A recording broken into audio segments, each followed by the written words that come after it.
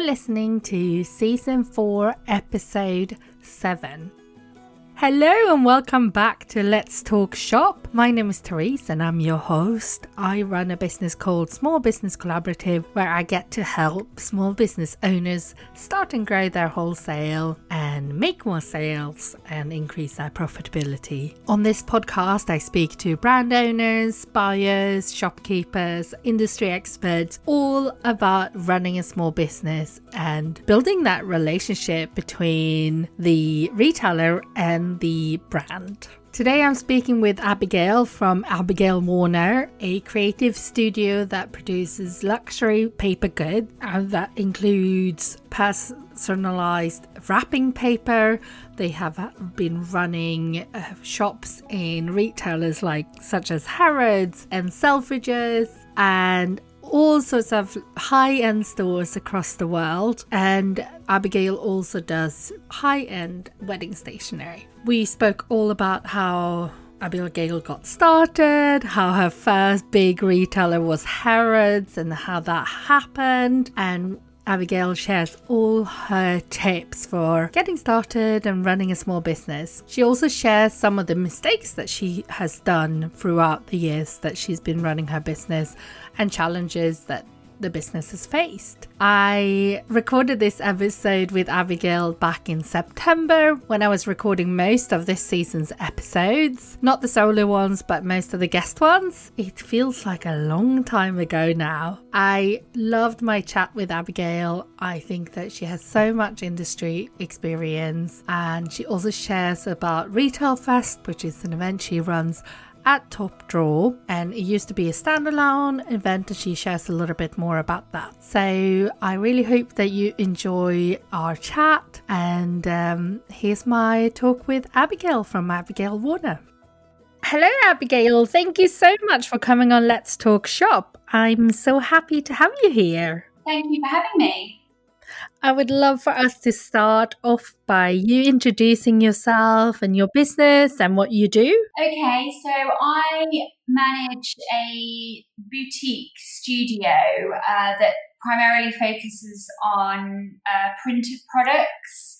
So we have a beautiful range of home office stationery, and we also are very well known in the luxury retail world for having experiential retail collaborations with retailers such as Selfridges, Harrods and John Lewis in the UK, as well as internationally in Paris at Le Bon Marché, and also in Zurich at Gemini, Brown Thomas, which is part of the Selfridges group in Dublin. So kind of go pretty hot and heavy with the luxury retail side of the market and produce beautiful exclusive collaborations. That's wonderful. And do you do that under your brand or do you do that under their brand? So it depends on the retailer. So we can bring something to life for them that's, kind of quite white label-y, that the end user wouldn't know is, not part of that store. A bit of retail theatre for them, or we do something and the retailer feels that the name that we have adds value, so we'll do it as X retailer in collaboration with Abigail Warner. So it really depends on the retailer and how they want to position it. And how did you get to this stage? How did you get started? When did you get started? So I set up my business in 2007. I launched the business just as we were going into a recession, which obviously I didn't know at the time because I may have been a little bit more speculative about that. I launched the business having worked in London for a couple of years, and I've been doing some design work on the side, very casually, kind of getting into design the way I think people do. just in a kind of informal way at first, and then developed a bit of a love for producing and designing. And for me, always the bit that I love the most is the creative process. And I launched the business at Harrogate Home and Gift, which is a beautiful trade event that's run every year in July in 2007, and knew from the outset who my customer was. And basically, I just looked very much to myself as to help, to develop the look and the aesthetic, the tone, the colour palette, the product itself. I went to market very, very clear with what that offering actually was. I was very lucky, or did I make a good business decision? I'm not sure. I took on a PR company from the outset, and they helped me open some doors and helped me refine my message. And also the investment at Harrogate helped me as well. The first big retailer that I got was Harrods. Wow, that must have been so cool. Oh, it was amazing. I can remember the exact moment when they walked on my stand. This was actually in the January. It was the first London trade event that I'd done. And it was top drawer January. I can even remember the number of my stand. I was A13. I considered that lucky. 13, obviously, we know people can consider unlucky, but for me, it's always lucky. And it was literally 6:05, and the show, or 5:05, whatever time the show closes. And one of the bits of advice I'd received from my dad actually was never be in a rush to leave these things. You've paid so much money to be here. You put so much into it. Make sure that you're there, after the show's finished, because you just never know. And the show had actually closed at this point. And the buyer from Harrods, he came and he, picked what was called the Ooh La La collection. And so we started selling with Harrods in 2008. And we then went on to do an exclusive collaboration with them. We, at one point, sold their most expensive greetings card, because back in the day when things were very heavily embellished, and the look was incredibly bling. So we sold the most expensive greetings card at Harrods, and therefore probably in London. And just kind of went from there. And I think that what happens is, as you get, there's some luck involved for sure. I just happened to be in the right place at the right time. They were looking for a story, and my designs that, were kind of new to the market. I wasn't sold in their competitors at the time, and I had what they were looking for. That is luck, there's no other, kind of way to view that really. So, and then that was in 2008, and, I still work with them. So it's, for me, the longevity of that is great. And it also, kind of really made sure, I guess, to me, as well as my customer, that is the customer base that I was going for, that people who use Harrods as a corner shop, that's the customer that I was going for. So it just cemented, I guess, that was what I was going for, and that's what I got. So that's kind of how it all started with the big retailers. That's amazing. And how did you feel like when that happened? Do you remember how you felt? Oh God, yeah, absolutely. And I was absolutely overjoyed, because I was a Harrods customer. For me, it just ticked a lot of my boxes. I'm not necessarily motivated by, I don't know whether I should be admitting this or not, but I'm not really motivated by money. I find that, kind of having that perfect brand alignment for me gives way more gratification, than having a really big contract with another retailer, which I've also had as well. But that nothing ever compared to the first order that I did, that I fulfilled for Harrods. Yeah, I can still, like I say, I can remember the day they placed the order. I can remember the day that we, raised our first invoice to them. I can remember the day that we personally drove down to the distribution centre and hand delivered, the first order. Yeah, it was like it's like a fairy tale to me. That's amazing. And did you, when you first started your business, because you were so clear on what you were doing and where you were positioning yourself, did you have like a list of retailers of like, this is the dream sort of list? I kind of did. I had a list of that was really it did. I don't think it actually said what retailers. I think it was just, when I was talking about the brand, because obviously I had to for press releases for the PR company, I just was targeting myself at luxury, high-end lifestyle and fashion boutiques. So obviously that Harrods fits into that, apart from not a boutique, it's an enormous department store. I don't think that I felt at that point, the business had only been going for 7 months at that point. I was still very much finding my feet. And at that point, I was only, I picked up some fabulous, beautiful indie boutiques at Harrogate and picked up, kind of lots more at Top Drawer.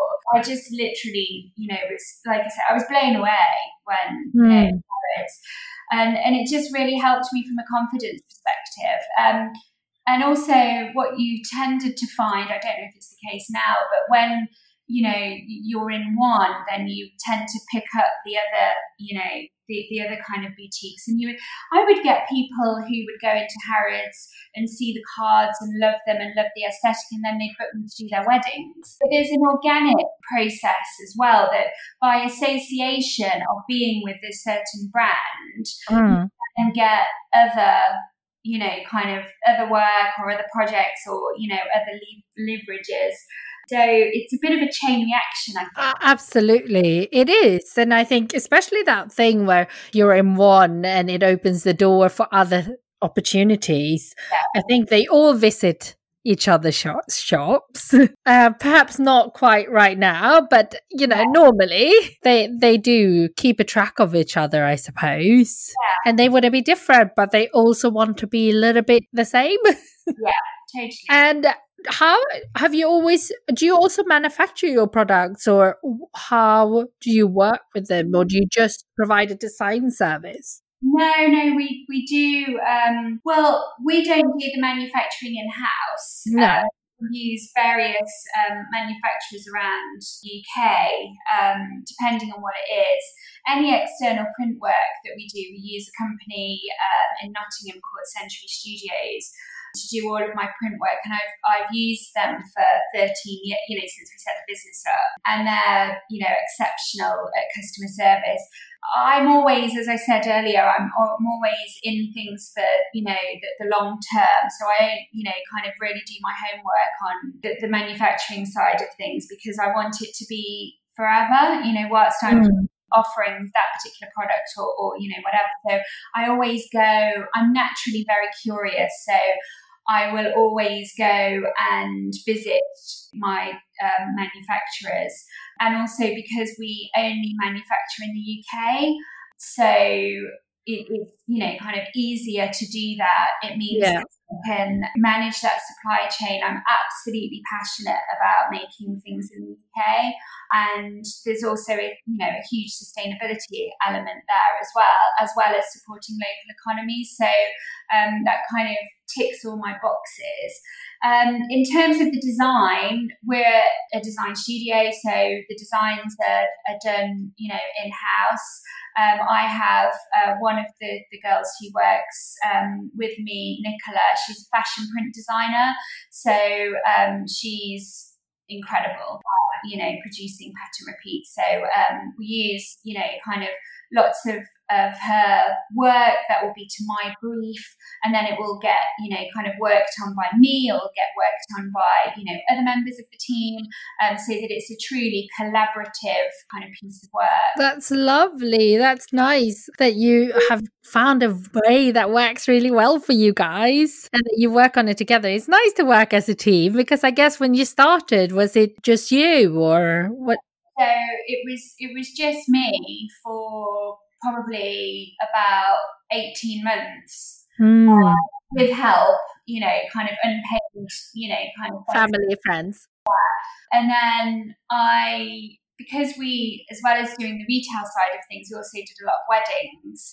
But I only ever limited my, number of weddings that we do, but they were a really high end, so always required a lot of kind of hand holding, and I always like to go and meet my brides and spend time with them. So very, and also I should note that most of our customers, I'd say, continue, without exception, at any one time, 80% of our customer base is in London. I just found myself spending more and more time, traveling. So it just meant that the online shop, and not on the high street shop, and the retail needed somebody else to kind of look after it. And that's when I brought in help. So I've had different people, kind of work for me over the years. But the current setup that we have is where there's myself, and I have Helen, who is basically the studio manager. So she, manages all of everything from stock ordering to the online orders and, admin and, all of that kind of thing. And then I've got Rebecca, who does, anything, kind of marketing led. So she does, the newsletter that we're launching. She does a lot of the wedding design. She'll meet, a lot of the wedding clients, and, kind of just, she's just brilliant at things like brochures and, whatever. Everybody kind of plays to their strengths. And then there's Nick, who is the fashion print designer, who does lots of beautiful, prints and, pattern pieces. I tend to concentrate on business development and, kind of the client management side of things. And it just, it works really nicely. And then we just bring in seasonal, people to help on top of that. That's nice. Do you miss the designing bits at all? No, I'm still very involved. So as I mentioned earlier, I love the creative process. So all of the inspiration comes from my mood boards, and I like to do physical mood boards, not just digital mood boards, to set the scene or to create a story for a look or a collection or whatever. And I'll very much kind of say, these are my ideas, and my ideas will be, we use Illustrator to create all of our we use Illustrator software to create the designs, and it's very much a collaborative product. I'm still very, very involved. Probably a bit too much in some cases, but so I feel like I get the best of all parts of the business, really. That's great. And do you find, with the type of retailers that you work with, like the really high-end ones, do you find that there's any particular challenges that you face working with them versus working with other types of retailers? I mean, for sure. The biggest challenge, I think, we're working with retailers is their constant, kind of need for newness and, a new collection, or what are you bringing out now, or where are you expanding into, kind of, I'm hoping that with the dawn of this, kind of new approach to buying, as in consumer buying, that, this will kind of, the stress of that will ease off a little bit, because we found for sure that to keep one of our retailers happy, I'm happy to share that retailer, say John Lewis, that we ended up, because of my insistence of manufacturing in the UK, we ended up having lost leaders that went into the stores, which caused an enormous financial black hole in the business that I didn't foresee, because I didn't realise they were going to order in the quantities that they did. So something to note is that, whatever you put in front of them, they may buy, so, and I just not worked out the kind of fine detail enough to work out that actually that's going to cost us to put in. And we ended up having to pull them, and nobody wants to do that. Such an awful feeling. Yeah, it's not great. I mean, I've made every single mistake in the book, literally. And that was a big lesson learned. And the other issue, again, using them as an example, is just how long they take to pay you. So you're propping up. Back in back in 2015, which was when we launched our, kind of a big home office collection, which had, kind of letter trays, magazine racks, pen pots, a huge range of beautiful, beautiful wares. We weren't being paid for, kind of 90 days for product that we'd put into, production 90 days before that. So your black hole that you are having to plug, and your cash flow becomes huge, just to develop products just because you're responding to this never-ending desire for newness. And you just have to be very careful, I think. But I think until you work at that kind of level, you don't know what you do and what you don't want to do, and what you are happy to do and where you are happy to stretch yourself, and kind of what works for you. It's hard. That's growing pains. So I definitely learned a lot in that year. That I wouldn't be interested in repeating. But, so there are challenges, but there's also huge pros that come with those challenges. Once you've been and worked with those retailers, you learn so much. Yeah.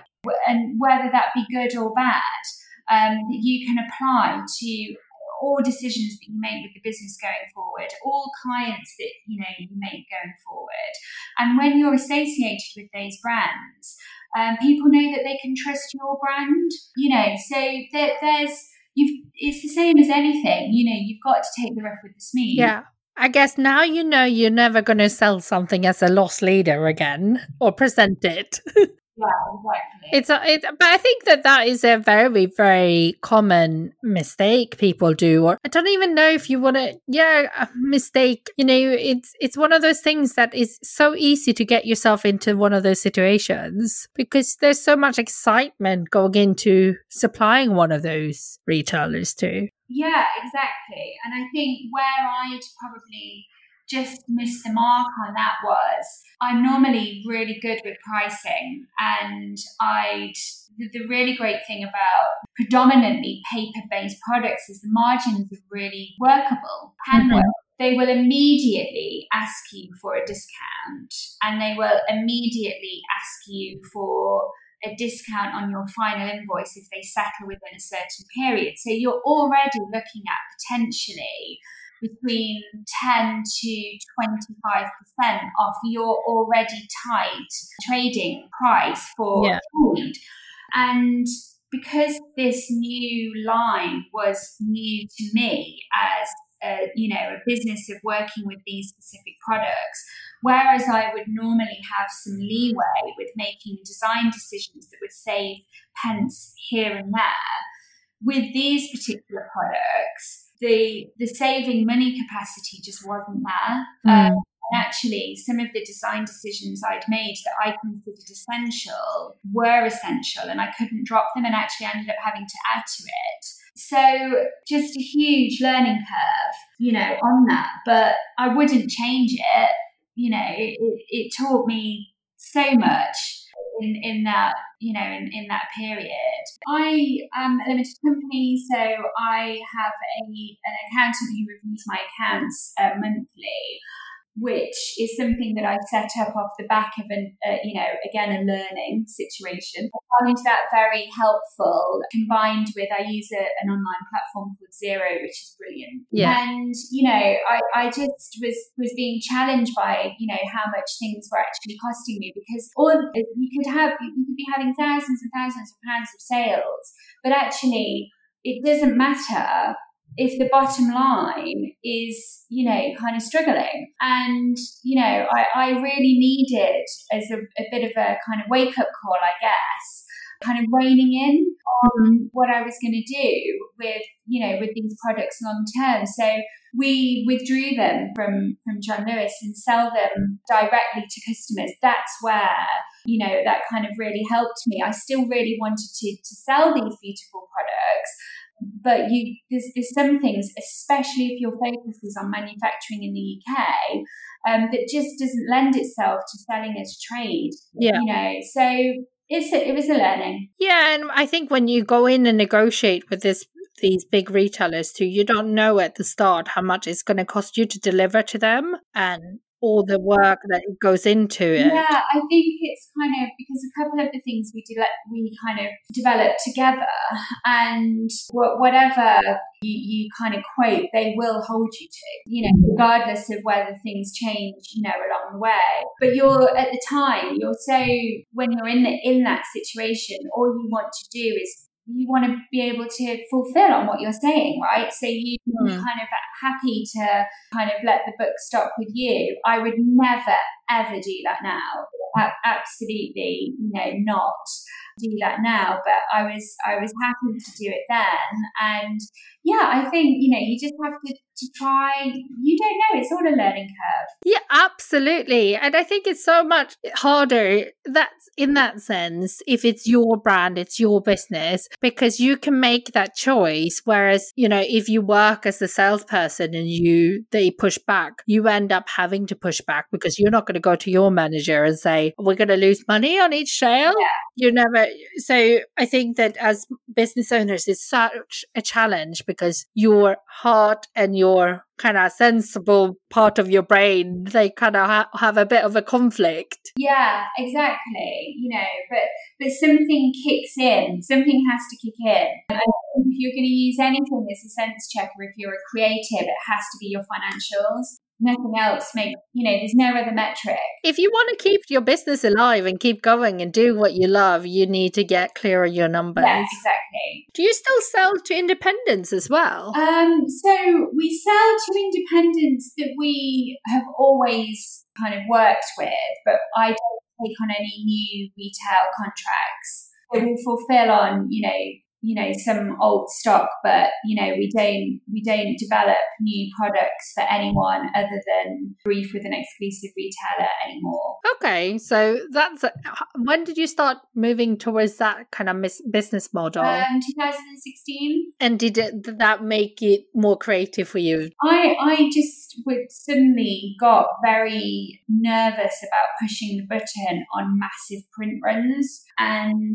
I was getting absolutely zero joy from doing that. And I just kind of went back to first points to principles of what made me happy, and just printing huge print runs of greetings cards, wrapping paper, notebooks, whatever that looked like, just did absolutely nothing for me. So I made some decisions towards the tail end of 2015 that coincided with us starting we started working a lot more closely with a handful of large retailers. My focus just shifted from having, the collection based on our spring, summer, to working to a brief with the retailer in collaboration. And we also started that year in Christmas, autumn, winter 2015, doing pop-up shops in retailers. So that a lot of our focus kind of went from the everyday seasonal pop-ups, because obviously just because something's live for 3 months, it's in kind of production for 9 months before that. So there were some decisions that were made that kind of helped shape that. And how is that going? In terms of this year, with everything that happened, Are you doing any pop-ups this year? No, so it's going to be a very strange Christmas this year. So for the past 5 years, from September. So from kind of like now, or even before, I guess, we've been, we would be working on the launches of the pop-ups, the concessions in high profile retailers. And, we're not doing any of them this year because we take our own, we work a number of ways, but we take our team in either to do the installation, which would be done by me, or we'll have a whole team down there for the winter doing the predominantly personalised wrapping paper to order. And there's no way that you can really safely offer that level of customer service in a way that I would be happy with at the minute. You know, where I've not been to London since March, you know, so, or I've been overseas, but in a very relaxed kind of holiday vacation kind of way, not in a working way. So it's paused for this year, so it's going to be very strange. It's normally so full on, and I'm, you know, traveling internationally, installing printers and Macs and training teams, and normally really exciting and glamorous and fabulous, and I absolutely love it. Yeah, we're not going to have any of that this year. I've had to, you know, make the switch to working so closely with the retailers to becoming the retailer myself, which we had anyway, you know, on the high street for 13 years, you know, have our own e-commerce shop, but have always had the focus very much on the retail side of things, whereas, you know, now temporarily focuses on basically becoming a bit of a, you know, well, becoming an e-commerce business. And how are you finding that? I mean, it's challenging because it's a very tactile product. And the reason our product is so successful within retailers is because people get to see the product being made. And that's one of the reasons why you can justify, as well as the physical cost of it, but the retail theatre adds a really lovely dimension to the buying process. Yeah, of course. You can sell the product because you're in front of the customer, and taking it online, you lose so much of that. And yeah, so we don't know how it's going to go. You know, I'm investing a lot of time and money at the minute for the website to launch, you know, in October, ready for the, you know, Christmas period, with some customization software so people can actually, you know, kind of try before they buy on, you know, the 12 best-selling products. Yeah. So that they've still got some element of the retail theatre, if you like. But it's a very, very different proposition. At the end of the day, our hero product is a luxury consumable, and you either kind of get it or you don't. We'll see. It's going to be a learning curve again. Yeah, this year has been a bit like that. Yeah, totally. So you also do a lot with Clarion and Top Drawer and Home and Gift. What do you do with them? So basically how that came about was I used to run a bit of a paper community called the Paper Girls, and annually we put on something called Paper Fest, and it was a really great success, but it became very big very quickly, and alongside all of the other work that I was doing, just became huge to kind of put on, you know, by yourself. And I wanted it to be in glamorous locations in London and have amazing speakers, and, you know, kind of we would have to go and, you know, load into one Marylebone, for example, at, you know, kind of 2:15 a.m. in the morning, you know, for an event that was that day. So you were, you know, kind of living on Red Bull, and it was fab, but it wasn't a sustainable project for me in terms of, you know, long term.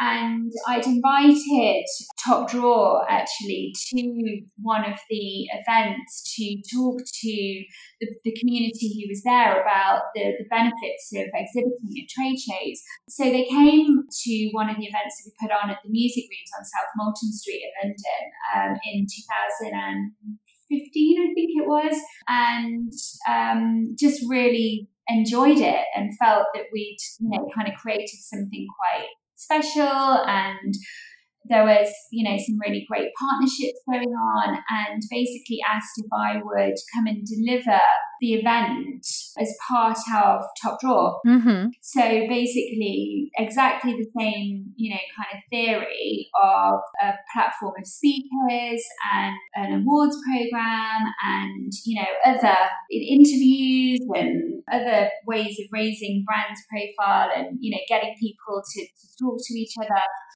within Top Drawer. So that's what we did. The first show, I think, was in 2016. I may be slightly out with my years here.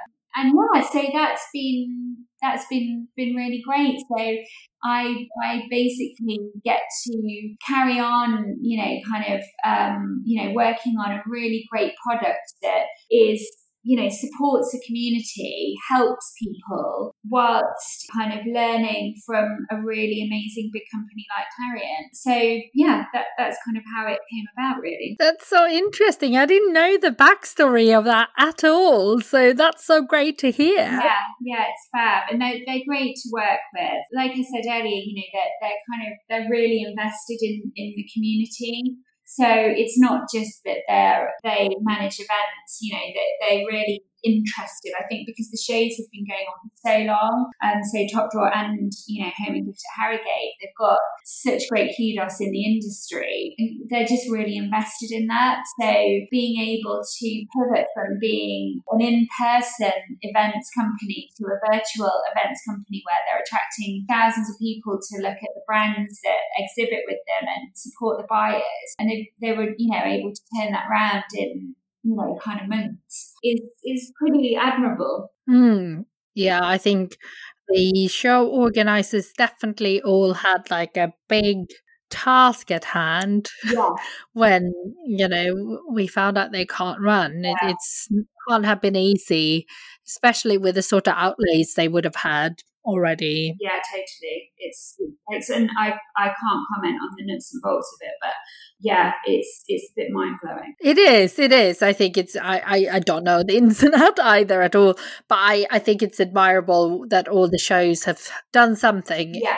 They tried their best, and I think everyone has done as much as they can out of a pretty unusual situation. Exactly. Yeah, totally. And do you have any top tips for younger brands that are just starting out that you wish you knew when you started? I think the one thing that kind of really stood me in really great stead, because I came from a business environment, I think as well, I had that kind of mindset, but it's this thing around, people talk about it a lot now, but this understanding your customer, because it literally shapes everything you do. And I was really, lucky that because of my background, when I was in corporate world, I had a coach who helped me, kind of mindset, I'm going back 15 years. So I was incredibly privileged to be of that mindset way back in the day. And I think if you combine that with I'm a very confident person, I think it just really, really helps you get clarity on what your messages are, what you're looking for, why you're doing it. And then add to that, why are you doing it? For me, I was really tired of commuting. At the time, just turned 30. I was kind of spending half my life on a train, in and out of London. My time wasn't my own. So one of the reasons I set up my business was to gain time. Now, don't get me wrong, in the early days, that concept, when I say in the early days, I was up at 4:30 this morning as well. I'm still very kind of whatever, but that was preparing for a shoot. I wanted to do that.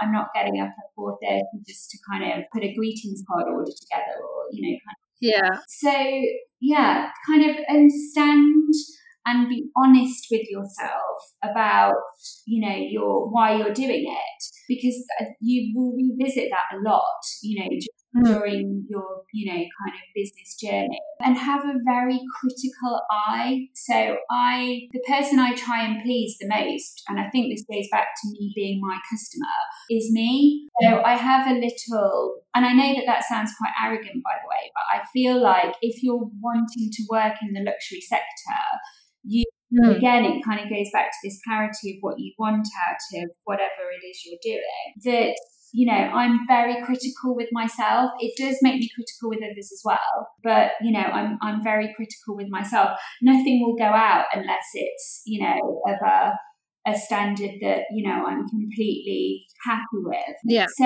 I think, again, that probably comes to putting your name to something. And probably make sure that even when if you're only thinking about working with really small indie retailers, your costings and your financials have to make sense, and you have to be super super clear on that. Get a software solution that ties in your stock to your invoicing, and just enter from, kind of day one with the mindset of the fact that it is a business rather than a hobby, or, if it's a hobby that's turned into a business, then talk about it as if it's a business. I went limited from day one because I was, I wanted to think about my business as a business. I think that's a great advice. And I think it's something we talk a lot about nowadays, but back then, I don't know if people talked about your mindset. Yeah.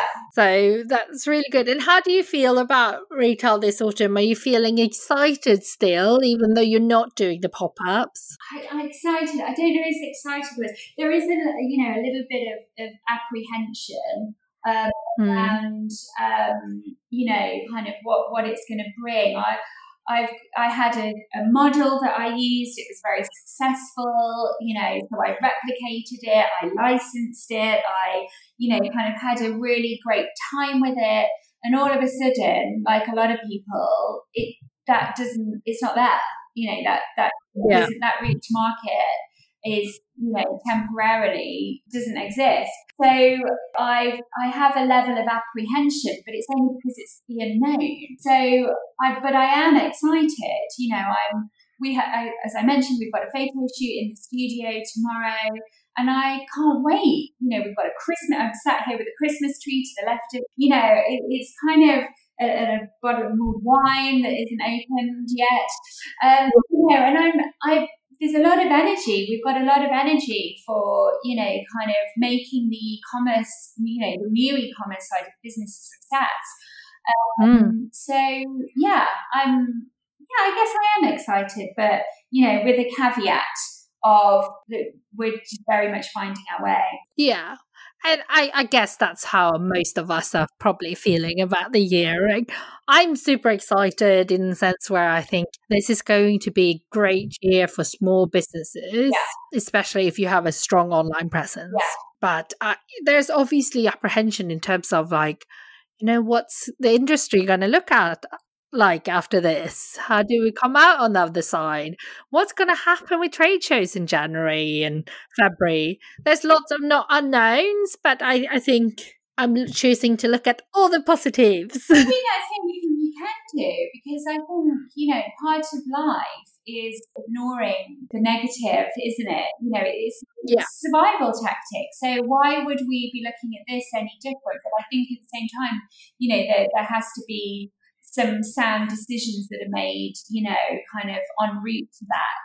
And I think, I'm looking forward to sitting down in January and reviewing what's worked and what hasn't, and letting that. Yeah. Because the only way that you can make sound business decisions is from data, sales or, kind of whatever your metrics are. So I'm kind of looking forward to fast forwarding, if you like, and learning, and then making sure that for next year I have a really robust plan in all manners of whatever that kind of looks like. And we're also going to know, what the footfall is. So is the footfall in retail great enough to kind of balance out being able to do pop-ups again? It's going to be really interesting. I'm intrigued to see, my ever curious nature. I'm intrigued to see what the retail landscape is going to be over Christmas. So am I. I think it's going to be very interesting, and we can just work on it and do our best and then see what happens.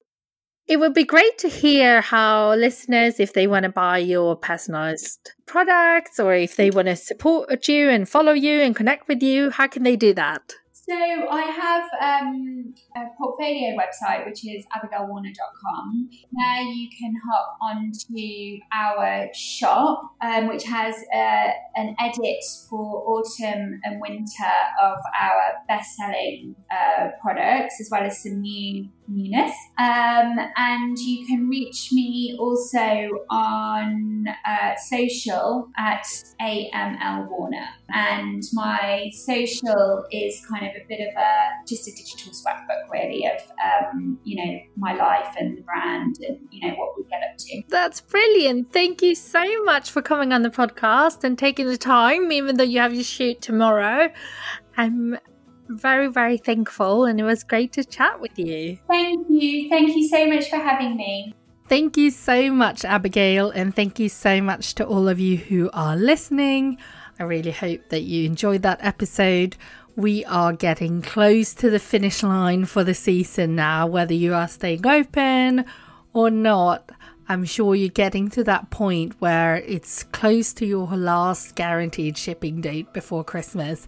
So I really hope that you have had a great season and that you still got some energy for the festivities that will hopefully happen over Christmas. It will be an odd one for sure, but hopefully by next Christmas we will be back to a much more normal situation. I will be taking a little break over Christmas. There will be one episode next Monday, and then there will be a few weeks without any episode. But until next Monday, I hope that you have a wonderful week, and I hope that you tune back in then. Thank you so much for listening.